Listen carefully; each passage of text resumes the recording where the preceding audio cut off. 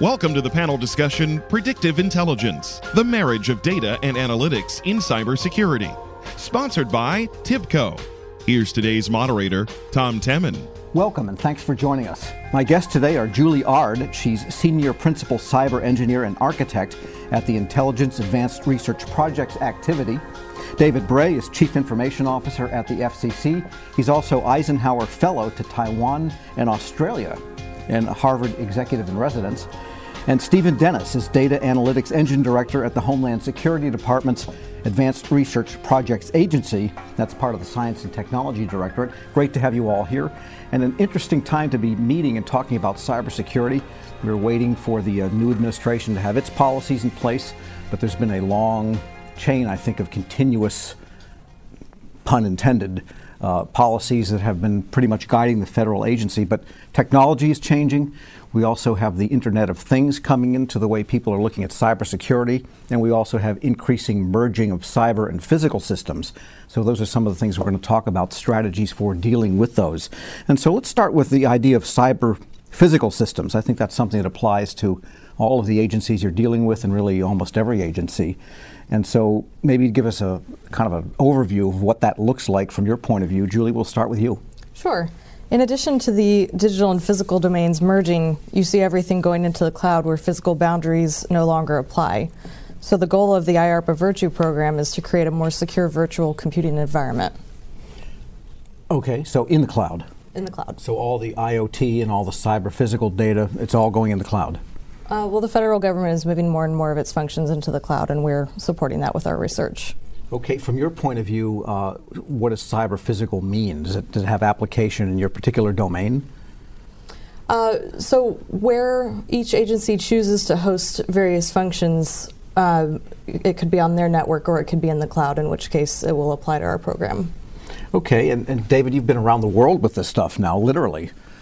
Yeah, so back in 2015, I had the opportunity to go meet with the Ministers of Defense, Justice, and Communication in both Taiwan and Australia to ask for what were their countries' strategies for the Internet of Everything. And of course, in 2015, most countries, including both the United States, Europe, and Australia and Taiwan, this was just the tip of the iceberg. That said, both countries knew that increasingly, hospitals were going to be connected, power plants were going to be connected. Those are sort of the examples of the cyber physical systems that if something happens in a cyber realm, it could spill over and either A, lose power to a hospital, mess with patients' medical treatments, and have real-world physical effects. And so we're now seeing the blurring of the lines between an attack in cyberspace now having an attack in the physical world. That raises interesting questions about how do you even address this, given that, quite frankly, there are protocols on the internet that were never built to be 100% secure. Border Gateway Protocol, for example, is open, and you can actually claim that you're another country if you wanted to, and you can route traffic through you. And so short of basically a re-engineering of TCP/IP, I think we need to actually begin to think more about what would be called cyber resiliency, which is how do you quickly identify something's going on that's odd. It might be a hardware issue, it might be a software issue, it may be a sign of someone trying to actively exploit it, but quickly sort of quarantine it much like you would in a real world if one of us got sick. Minimize the dwell time of whatever that issue is, resolve it, and move on. And so we've been treating cybersecurity as if it's a 0-1 game, whether you have an attack or not and whether they get in or not. I think it's really much like in a real world where no one would raise their hand and say, I'm never going to get sick again. It really is about how quickly we can detect that you are sick, get you treatment, and get you better. Sort of building on what Julie said, this does build into the cloud, because now we're no longer trying and build our own moats around a fort, which was the old proposition of when you did everything on premise. What you're really trying to do is have analytics across your different cloud environment as to what's normal behavior, so that if something odd occurs, you can rapidly sort of key in and have human assets take a look at it.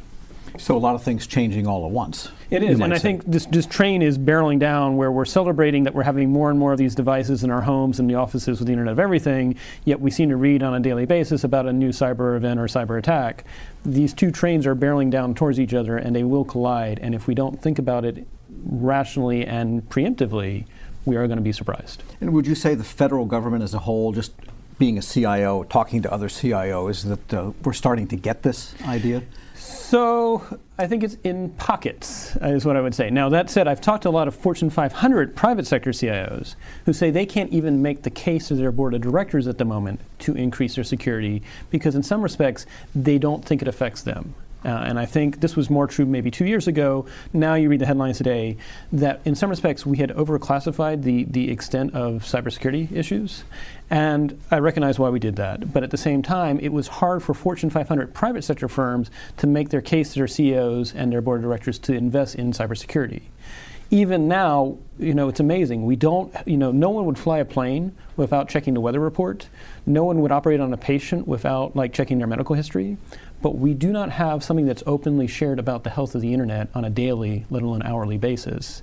Yet somehow we have organizations doing mission critical activities. So what is that equivalent of the health of the internet report that could be a public good that could inform us all about what are the risks and where should we place our assets? Okay, good point to move to Dennis on, and Stephen. And cybersecurity lives at Homeland Security. Yes. And the Advanced Research Projects Agency has got to be looking at some of these new ideas in cybersecurity, the physical cyber convergence, and also the use of IoT coming into this. So what are you looking at? What are you seeing? Yeah, so it's very daunting. I agree with what Julie and David were saying earlier. I don't disagree with anything they've said so far, but I'll be happy to. At some point, you really have to step back and look at these revolutions and how they're taking place across the breadth of Homeland Security mission. And so, Homeland Security has a variety of missions that are all going to be impacted, not just by big data, as we've seen, and my laboratory is trying to address.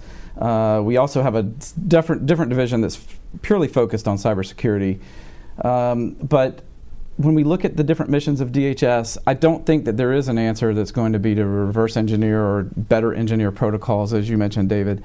And I think it's a $1 trillion market, so it's going to be driven by commercial interests. I really think there's very little the government can do to stop its evolution, and so it's going to happen rapidly. When we look at it, we have an infrastructure protection mission. More than 80% of the nation's critical infrastructure is in the hands of the private sector. So this really means that the government has to have public-private partnerships working directly with those industries in order to bring about best practices for security, cybersecurity, both on existing systems and the new systems as they evolve. You see a lot of industrial cyber-physical systems, big companies who are putting platforms together so that you can understand maintenance profiles of large equipment, you understand the production line that might be going on in some industry. But I think that there's a much faster pace for some of the missions of DHS than those industries have afforded. And so if you look at response as a mission of DHS, and you look at disaster response, and you look at emergency response, as we move into this world where there's instrumentation for both the environment and the individual responder, this is bringing about a new opportunity to do analytics. And so how do I understand the health of a first responder? And so firefighters often, I think the number one cause of death is heart attack. Mm-hmm. Understanding their physiological profile in the heat of battle and being able to react to it more quickly, not having to take folks off the front line when they're not in some danger, understanding what's happening in the environment as a situation unfolds. Maybe there's a toxic industrial chemical spill, understanding where that chemical is in the environment, where it actually is as to where do you think it is going to be an important part of the response. Well, let me ask you this, as when you mention people on the scene and monitoring them, mm-hmm. over time, does the accumulation of that type of information become a set of data that can be used analytically as opposed to simply just reacting at that moment? You bet. So we are working with the U.S. Fire Administration on their National Fire Incident Database, and this captures information from all of the response that goes on already. Every time a fire truck rolls, about 75% of the time it winds up in this database. And so we can already see the impact of health and safety policy for firefighters in that data. So you can see when the standard of protection goes up in a particular area, you can actually see a reduction in death and harm to the first responders. And so I think as that data becomes more rich as you marry it up maybe with CAD data or other data that might be available, it could make it very, very, very easy to get good observations out of that data that lead to the health and safety of firefighters and other first responders. And I want to get back to that point that David mentioned, that the old idea was, the old paradigm is you had your network and you put a ring around it, and that was the barrier, around, the moat around your fortress. But the cloud changes all that, these various data sources change all that.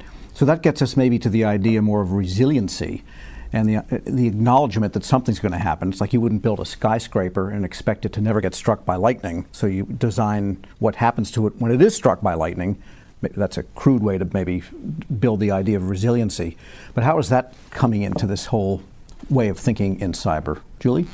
Well, we are re-architecting the user computing environment to be more inherently resistant to threats.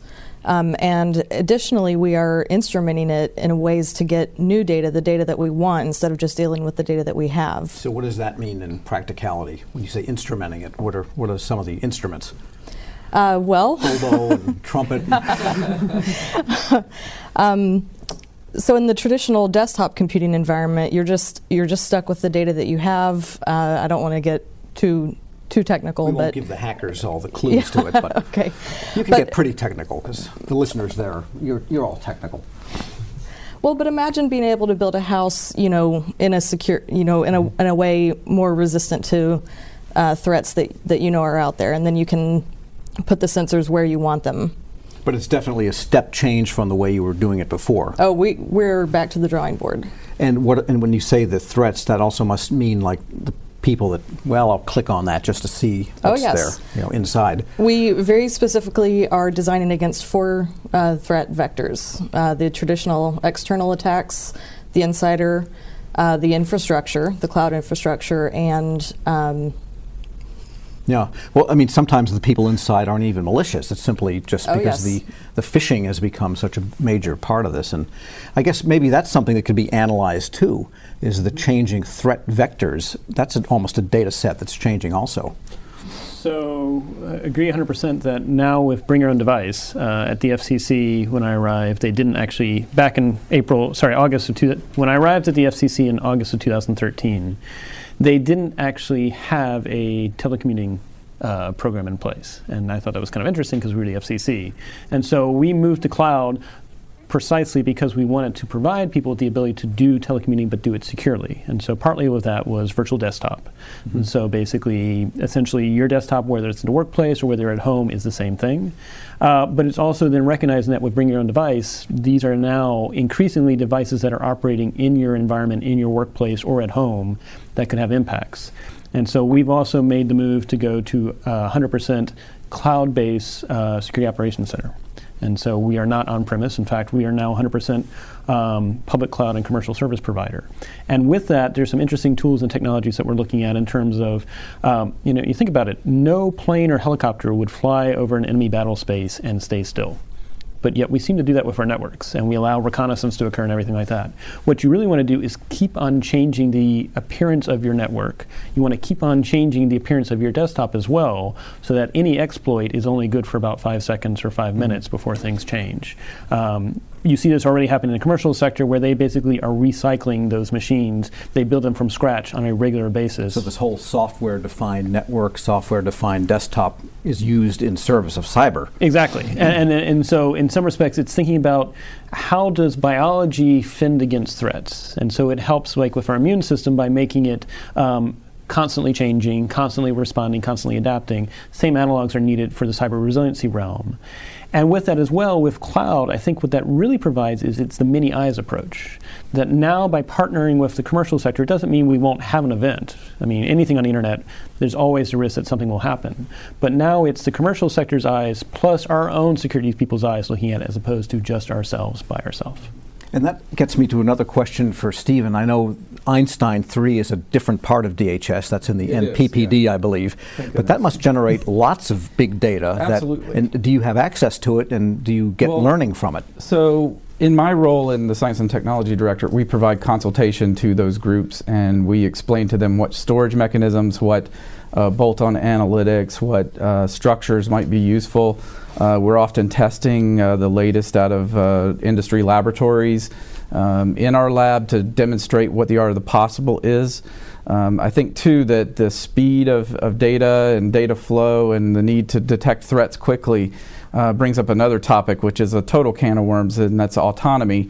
And systems are going to have to do a better job of helping humans in their task. And so this topic of instrumentation, I think, is extremely important, because you want to know what humans are actually doing with the information that they're getting, and if it's helping them or not. And I think if you're instrumenting the system, the underlying system can understand maybe, or at least give you data that indicates what humans might be doing with information as it comes and whether it's useful or not.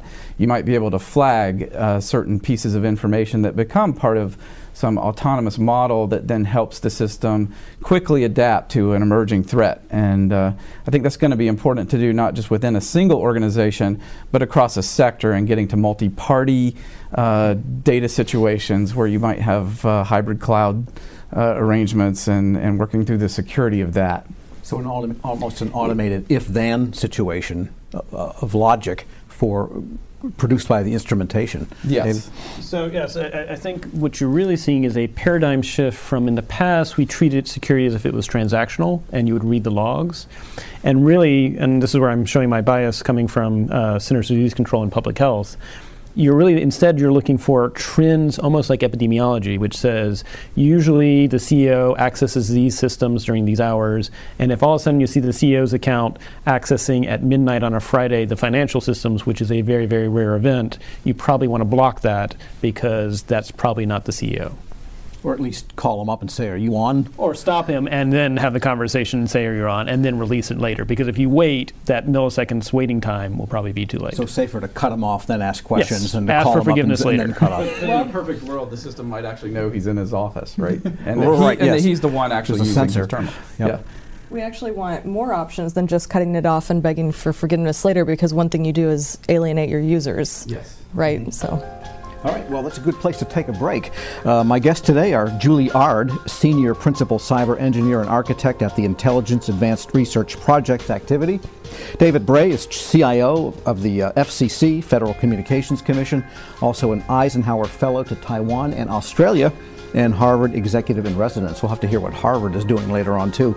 Stephen Dennis is Data Analytics Engine Director at the Homeland Security Department's DHS Advanced Research Projects Agency. That's part of the Science and Technology Directorate.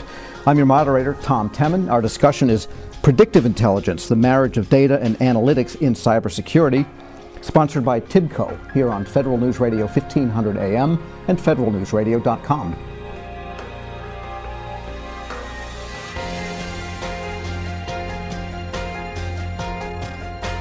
Know the why behind the what. Using TIBCO Analytics, your agency can uncover new dimensions and gain predictive insights in order to eliminate cyber threats. With TIBCO Analytics, agencies have the power to revolutionize the decision-making process and seize every opportunity to take preemptive actions that mitigate risks. Learn more about the strategic advantage of TIBCO Analytics at tibco.com/federal. That's tibco.com/federal.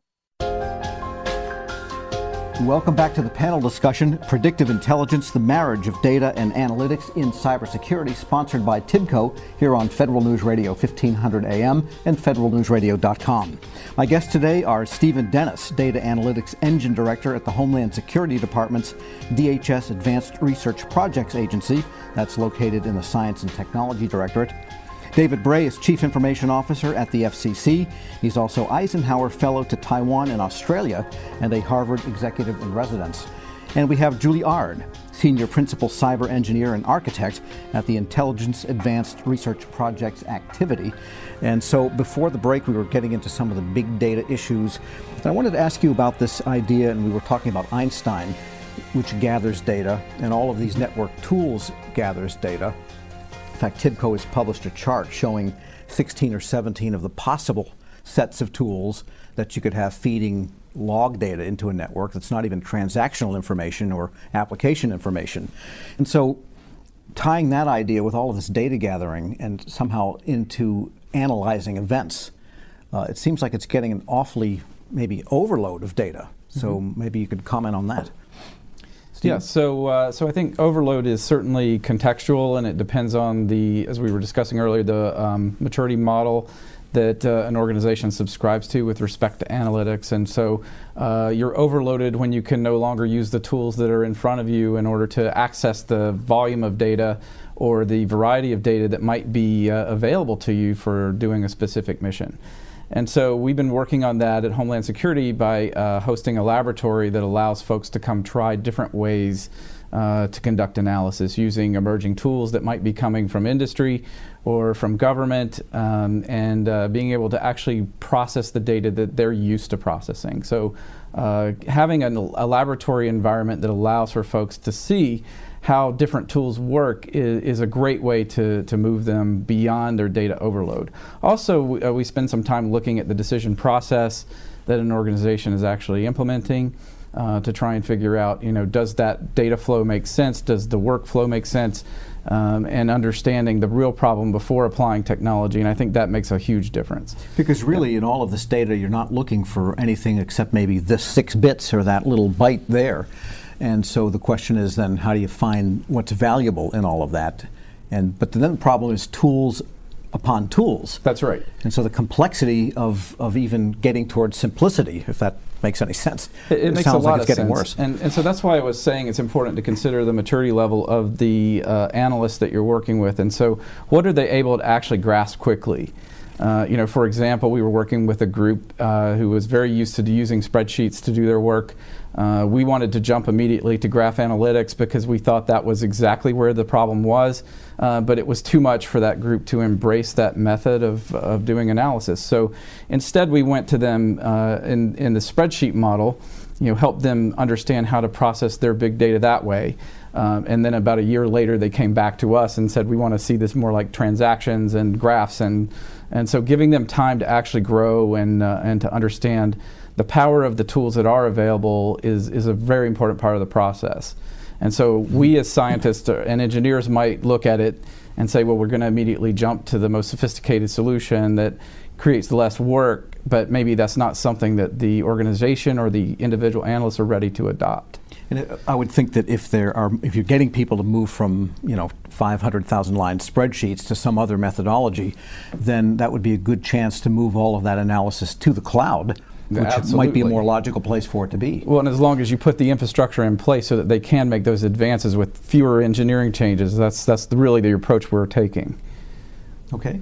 Other comments on that complexity and data overload question? So to frame the context of the data overload, the amount of data on the face of the planet is doubling at least every 2 years, so that in less than 6 years... Not the amount of wisdom, just the data. No, data. This is data. And that we'll have 9.6 billion versions of the Library of Congress in less than 6 years on the face of the planet. I haven't even read the first shelf there. I was going to say. So it's apparently more data than all human conversations we've ever had as a species times 2. So we are literally going to be drowning in data. At the same time, I actually kind of feel like everything that's old is new again in some respects, because I was involved back in 2000 to 2005 with what was called the Bioterrorism Preparedness Response Program at the CDC. And we had 2 tracks, one was laboratory, which was, there's no one test that says this is anthrax or this is plague. Same is true for cyber, that you actually have to go through almost like a defined process to identify if the signature is something that's malicious. Has it been morphed? Has it been changed? We need that same thing that is sort of the diagnostic side. But that alone is actually not sufficient. You also need the tipping and queuing. And so if you think about it, there are things that are showing that maybe reconnaissance is being done on your network, that maybe someone is trying to actually do an attack.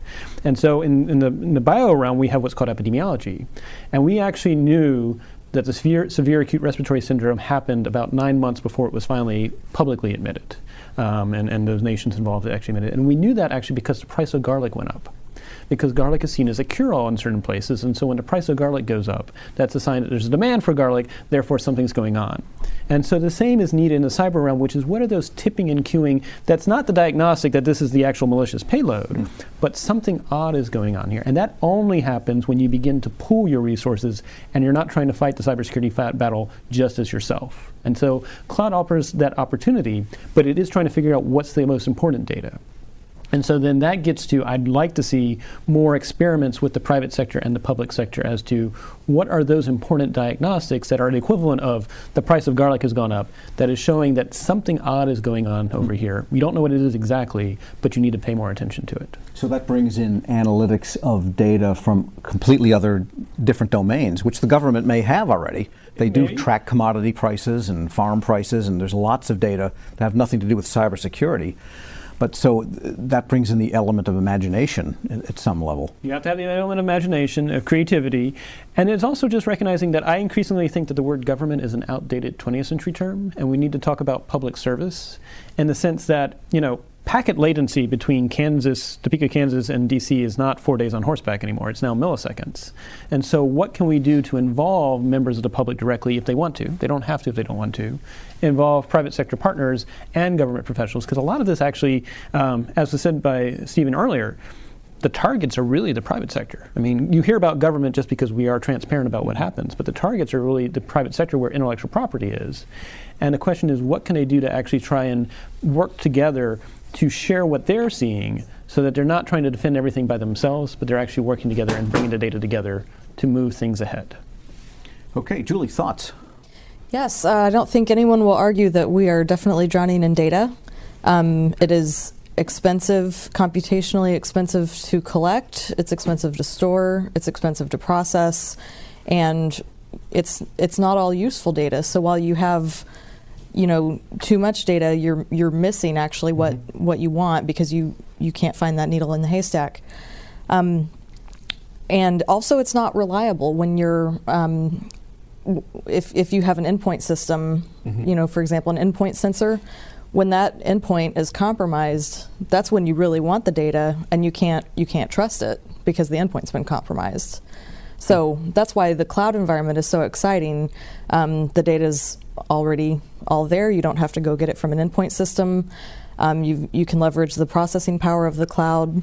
And as I mentioned, if you architect your house in such a way that each room has a specific special function, and then the sensors are finely tuned to that function, you know better what to look for, and your analytics, as someone mentioned, this looks funny, let's look more closely at that, and the analytics can do that.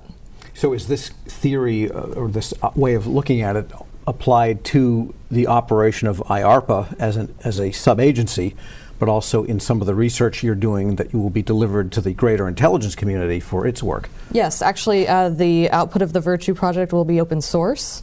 So as the government is moving to the cloud, we see also in the private sector, and the results of our research will be available to anyone who wants to use it. That was called the Virtue program. The Virtue program. And so what is the status of it at this point? We are currently in source selection, so I can't comment a whole lot on that. So it's in source selection. Okay, no need to say any more. Yeah. All right, well, we'll hope that source works out for you when the time is finally selected. The program to start this year. And I wanted to get to continuing on this idea of big data and trying to find something through it. David, you had the concept of fog. Yes. And that seems to apply here. So recognizing that we in the field of technology always come up with interesting metaphors, it is the recognition that we are fast approaching an era in which you are not going to be able to bring together in a centralized place all the data you need to make security decisions or resiliency decisions. And so what we're really trying to think about is how can we actually have things at a localized context so that you can make those decisions. And these are going to be sort of your local clouds that are going to be developed ad hoc on the fly, as opposed to a dedicated cloud provider that might be so removed that you're going to introduce additional latency. And so you're thinking about ad hoc mesh networking.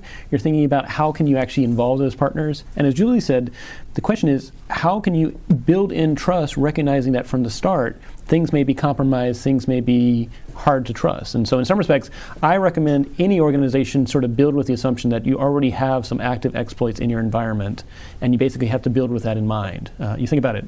No submarine would flood when there's a single leak. They always have the ability to do compartmentalization and have things that can close off. The same thing is true of organizations. That's the resiliency kind of idea. The resiliency, I think it's paramount, because the reality is, in an always connected world, even if you do, I mean, there's a wonderful example.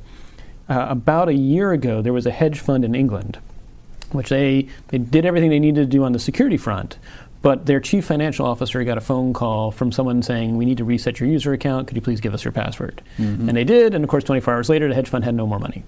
And so you can do everything right on the technology front and not solve for the human factor. And so you should always assume things will go wrong, you always need to be resilient. But that said, what is that public good? And that's where I really think we do need to think about public service involving the private sector. I mean, a lot of these commercial companies are seeing things that by themselves may just be sort of 1/10 of the value of if they pulled it together in a way that was de-identified, had safe harbor. If we had situational awareness across all these different companies as to what they were seeing, we collectively would be 100 times better off.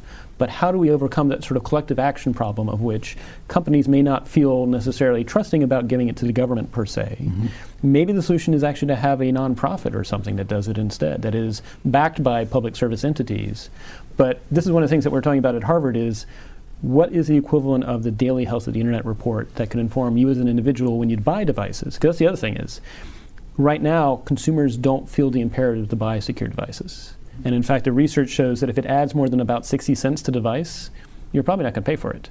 So in some respects, we have this challenge of the market is not creating a demand signal for additional security. At the same time, we're seeing these breaches happen on a daily basis. The question then is, how do we move this forward in such a way that we can actually encourage both individual members of the public and public sector private partners to recognize this is a collective action problem?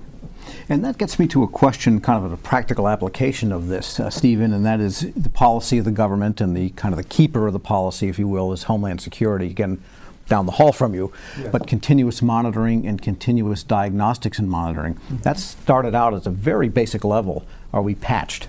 Right. Well, what we're talking about is way beyond whether you're patched, but really the behavior of an organic system that is as big as the world. That's why you can't fit it in only one corner of the world, because it is the world.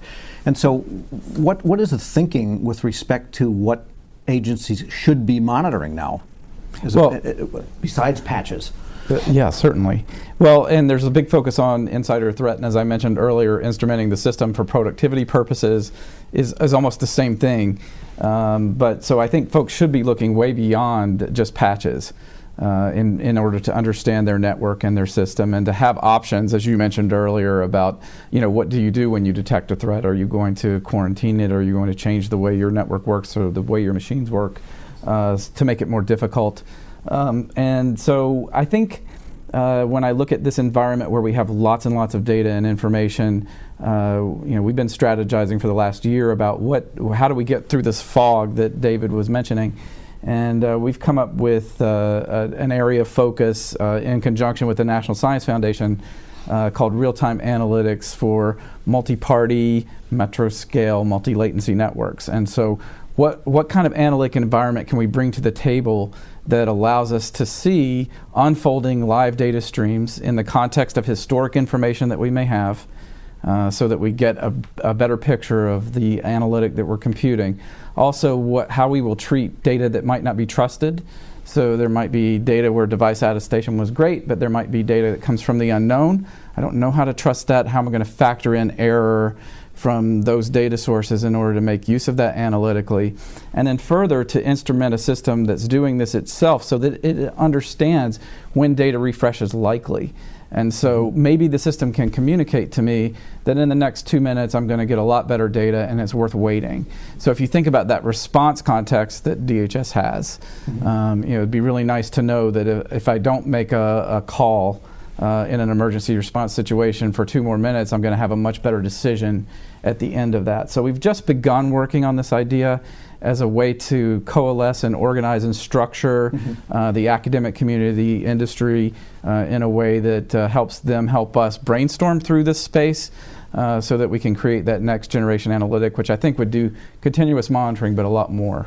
So what I'm hearing is the application of the computing power that's out there to the computers themselves, much more to an order of magnitude greater degree than has been done until now. Yeah, that's exactly what we're talking about. And then you realize too that you have computational strategies that can be employed. David was mentioning, you could compute something locally with mesh networks. You could, but understanding that when you design the code, understanding that when you design the system, and all of the ramifications of that are going to be important, not to mention the levels of autonomy that have to be part of that system, and then what are our policies, our cyber policies and other governance policies for such systems, and I think that's an even trickier space.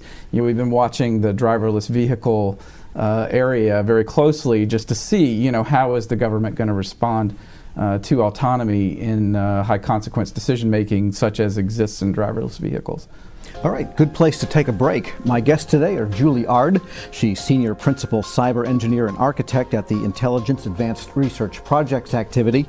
David Bray is Chief Information Officer at the Federal Communications Commission, also Eisenhower Fellow to Taiwan and Australia, and Harvard Executive in Residence. Stephen Dennis is Data Analytics Engine Director at the Homeland Security Department's Advanced Research Projects Agency, part of the Science and Technology Directorate. And I'm your moderator, Tom Temin. Our discussion is Predictive Intelligence, the Marriage of Data and Analytics in Cybersecurity, sponsored by TIBCO here on Federal News Radio 1500 AM and federalnewsradio.com.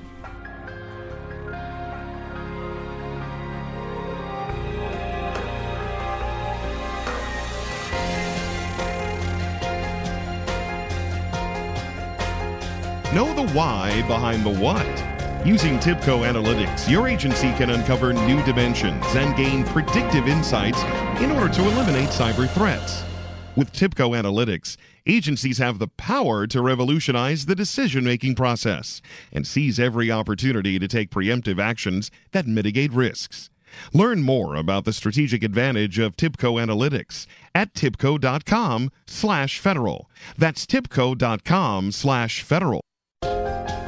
Welcome back to our panel discussion, Predictive Intelligence, the Marriage of Data and Analytics in Cybersecurity, sponsored by TIBCO, here on Federal News Radio 1500 AM and federalnewsradio.com. My guests today are David Bray, Chief Information Officer at the FCC, also Eisenhower Fellow to Taiwan and Australia, and Harvard Executive in Residence. Julie Ard is Senior Principal Cyber Engineer and Architect at the Intelligence Advanced Research Projects Activity, and Stephen Dennis, Data Analytics Engine Director at the Homeland Security Department's DHS Advanced Research Projects Agency. That's part of the Science and Technology Directorate. And I want to turn to the human factor here, because a couple of examples that came up in the earlier discussion about a hedge fund vice president executive was fooled by a telephone phishing attack. It wasn't even email, as David related, and that was a famous story, and they lost all their money when he gave a password out over the telephone to someone he thought was the company. And then this idea of the garlic futures, the commodity prices changing, could indicate something else happening in an entirely different domain other than demand for garlic. And so we should really talk about the human piece of this. There's an old saying in the car industry that the safety engineers had: we can fix any part of the car except the nut behind the wheel. Mm-hmm. And so that kind of gets to this human factor idea. Julie, what's going on with respect to the human design engineering factor of the next generation of cyber systems? Two things. IARPA actually has another program called CAUSE, which looks at unconventional data sources to predict cyber attacks. That's COZ or CAUSE? CAUSE. That's relevant to this discussion about garlic futures. For the cloud security like program, cause and effect, in other words. Right, cause, yes. For the human factor, in the Virtue program that I've been talking about, the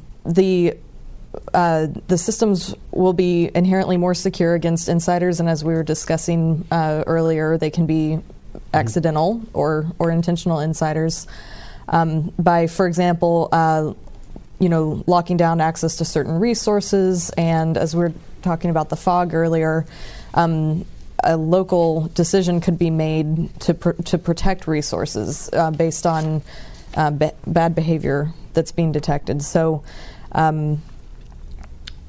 we very much have the human flaw in mind when we're designing our systems. So the CAUSE project's goal is, how would you put that, to just kind of summarize? The CAUSE project is to predict cyber attacks based on unconventional data sources. So that could be like from phishing. Does it take into account the possibility of like a telephone call or something completely wild vector that's not on the screen in front of the person? It's looking more at like news events. I see. Yeah, and dark web data. All right, but it's looking beyond, so it's looking wide for possible vectors, I guess, of attack. Yes, Stephen, there must be similar work going on in Homeland Security that way, too. Absolutely, and so this engine concept that we've been discussing, data analytics engine, there are other engines, and so inside of HSARPA, so we have a modeling and simulation engine. We also have one that focuses on behavioral and social science. And we can actually go down the hall to our colleagues and have these discussions about how humans are going to interact with machines and get a completely different perspective than the engineering perspective we bring to the table, which is very important for good problem solving. I think that when we were mentioning earlier having the system be instrumented to the point where it can tell you what you're doing as an individual, giving you personal feedback, models could be developed that help you become a lot more effective at your job. Also having the insight into what groups are doing, how groups collaborate, what makes them productive is very important across all of the missions of DHS. And so building that into the systems, the systems we inherit today are not instrumented that way. But certainly as we move to the cloud and as we bring in more advanced computation, it's going to be easier and easier for us to take advantage of seamless interfaces with humans as part of the decision-making process. And then being able to communicate to not just the analysts, but even to the public, what risk am I taking in a certain situation is going to be important in the new paradigm. And so you have a lot more information to inform risk. How is that communicated? For example, when you buy a driverless vehicle in the future, how are you going to be aware of all the risk that you're taking when you're in one of several modes maybe that the car can support? Mm-hmm. So that idea of the better human interaction with systems has a lot of applications, cybersecurity, but I've heard of systems where eye tracking, as people looking at various data sources on crowded environments can help them redesign. So even for digital system design, that's right. There's a benefit there too. And then it could be customized to you in the way that you think and act. All right, David, you must see that in Taiwan, Australia, Harvard, and the FCC. Yes, on multiple levels. So one of the conversations I had with a very high level leader in my journeys overseas said, if you want a perfect system, get rid of all the humans. And so recognizing that humans introduce interesting challenges to the Great system. Great country, except for all those citizens out there. Right? Something like that. So I think you have to recognize that this is an 80% people issue. It's 20% the technology, and it's hard technology, but it is 80% a people issue. And really it's about issues of both trust as well as awareness of the risk. At RSA, Google actually pointed out that office email is about 6 times more likely to be targeted for phishing than home email. And so you've got individuals that are coming into the work environment that are used to their home environment, which is not really that threatening environment, and they are confused when they enter into the workplace and they find that it's much more of a battlefield of sorts. That then raises interesting questions about how do you effectively allow people to do their jobs, but also create the awareness of the risk. And that's why, again, I think we need to have somebody that begins to share in a way that's accessible not just to technologists, but something that is available to the public, as to say, right now your organization is experiencing a mild storm, or it's in the middle of a hurricane, or the place where you're attempting to access your work environment is very much at risk. And we don't have that information right now that's publicly available. It also raises interesting questions about how do you solve for the human factor when more and more of these devices are going to be connected at home? I'd ask you and I'd ask our listeners as to how many people have checked the last time their router's firmware was updated? And that's just your wireless access point. Mm-hmm. When you have more and more of these devices, are you going to check and make sure they have the most recent patches? Because essentially we're all going to become CIOs of our home environment. I just don't know if most of us want to do that. And so it raises interesting questions about how you bring automation to that. And when we talk about predictive intelligence, it really is that, which is basically bringing in some sort of machine learning, artificial intelligence that can point and cue when things are going wrong. But at the same time, it's not going to be able to tell you why. In some respects, AI, machine learning, is a lot like a 5-year-old, which is they'll just say, I spotted this odd pattern, or that doesn't sound right to me. But when you ask them why, it's going to require a human to dive deeper. And that actually that's an interesting opportunity, because if we can identify what your normal patterns of behaviors are, and maybe you get a phone call and it says, I'm not sure you should take that phone call. If it could explain to you why and say it looks like it's a spoof number that's trying to look like it's coming inside your organization, you're less frustrated. If you temporarily disable the CEO's account because you see that their account is being accessed from a foreign country that you don't know they're on travel to, the CEO might be mildly perturbed. But if you explain why, that the reason why was it was being accessed from another foreign country that we didn't think you were on travel about, then it actually becomes more of a two-way street. And so we need to be able to actually think about how do we pair humans with machine learning to actually make it a paired dialogue as opposed to one or the other. I want to get back to that question about sources, as Julie brought up in the CAUSE project. Where are these attacks coming from? What's the developing wave of vectors and so forth? And someone mentioned the dark web, and which really the dark web is an architecture. It's not a place. And the servers are right next door to the servers that are on the indexed web. These are simply unindexed servers that you can't find easily, but they're there. And so I'm wondering, I think there's different levels of sophistication, even knowledge of the dark web and what you can learn from it among federal agencies. What are you seeing there? Stephen? Yes, so I think the dark web is an important source of information. It's, as you mentioned, not easy to index or understand, but I think it's a very important source that shouldn't be overlooked. I mean, Tor was developed in the Navy, so you would think the federal government should be there. Well, and so on the other side of that, some of the architectural innovations that have happened in the dark web could have positive value and use, and we are exploring those in ways that could enhance untrusted information sharing and cryptographically certified information sharing and transactions. There's a whole wealth of opportunity on the positive side. Yeah, so there's data there that could be analyzed along with the indexable data, the manifest data that's on the, I guess, what do they call it, the surface web or the easily accessed web.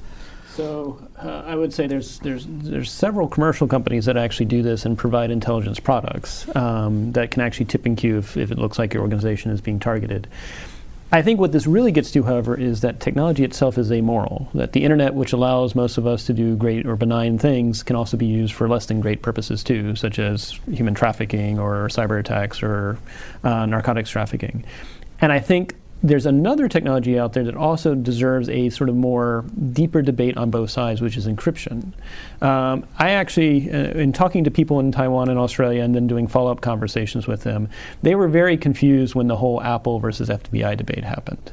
And that this was their observations in Taiwan and Australia, where they said, one, you shouldn't ask for a key that unlocks every house. That doesn't make a lot of sense. But then two, you shouldn't design a house where one key unlocks every house.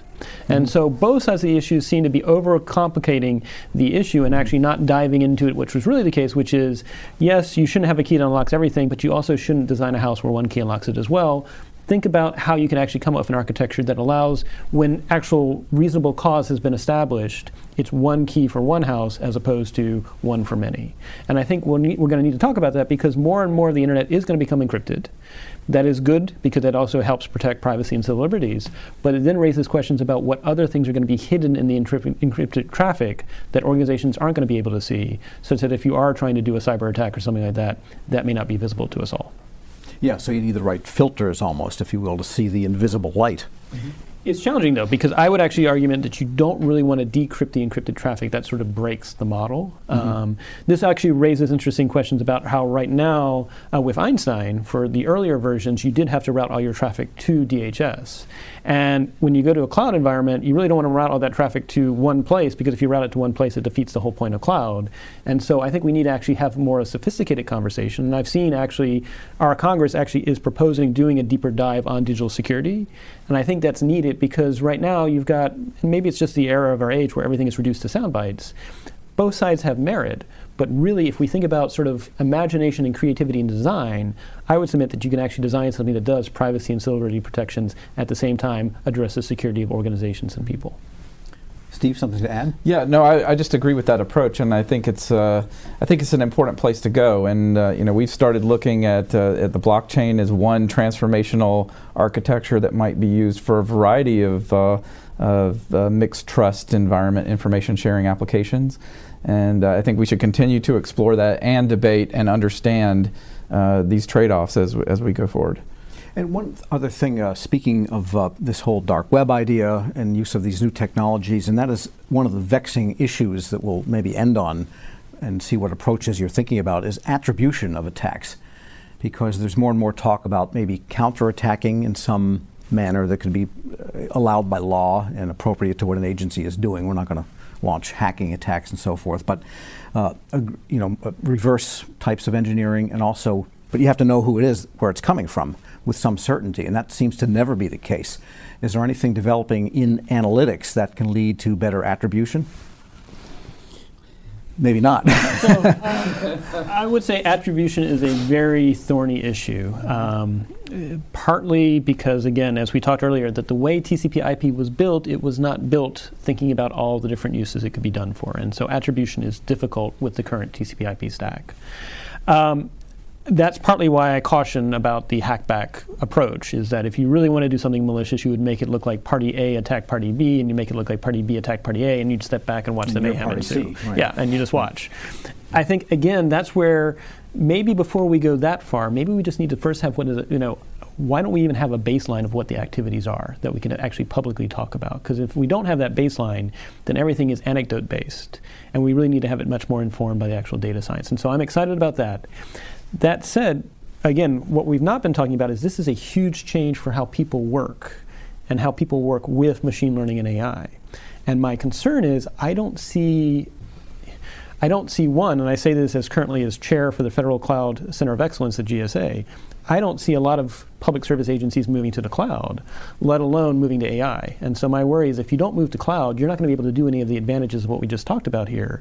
Plus, I don't see experimentations in AI. So in some respects, we need to accelerate the push to move to cloud, and then from there, think about resiliency in AI that could actually help inform these approaches. All right, we could probably go on for hours more, but we are at the end of the session, so I would like to take this moment to thank today's guests. David Bray is the Chief Information Officer at the FCC, also an Eisenhower Fellow to Taiwan and Australia, and Harvard Executive in Residence.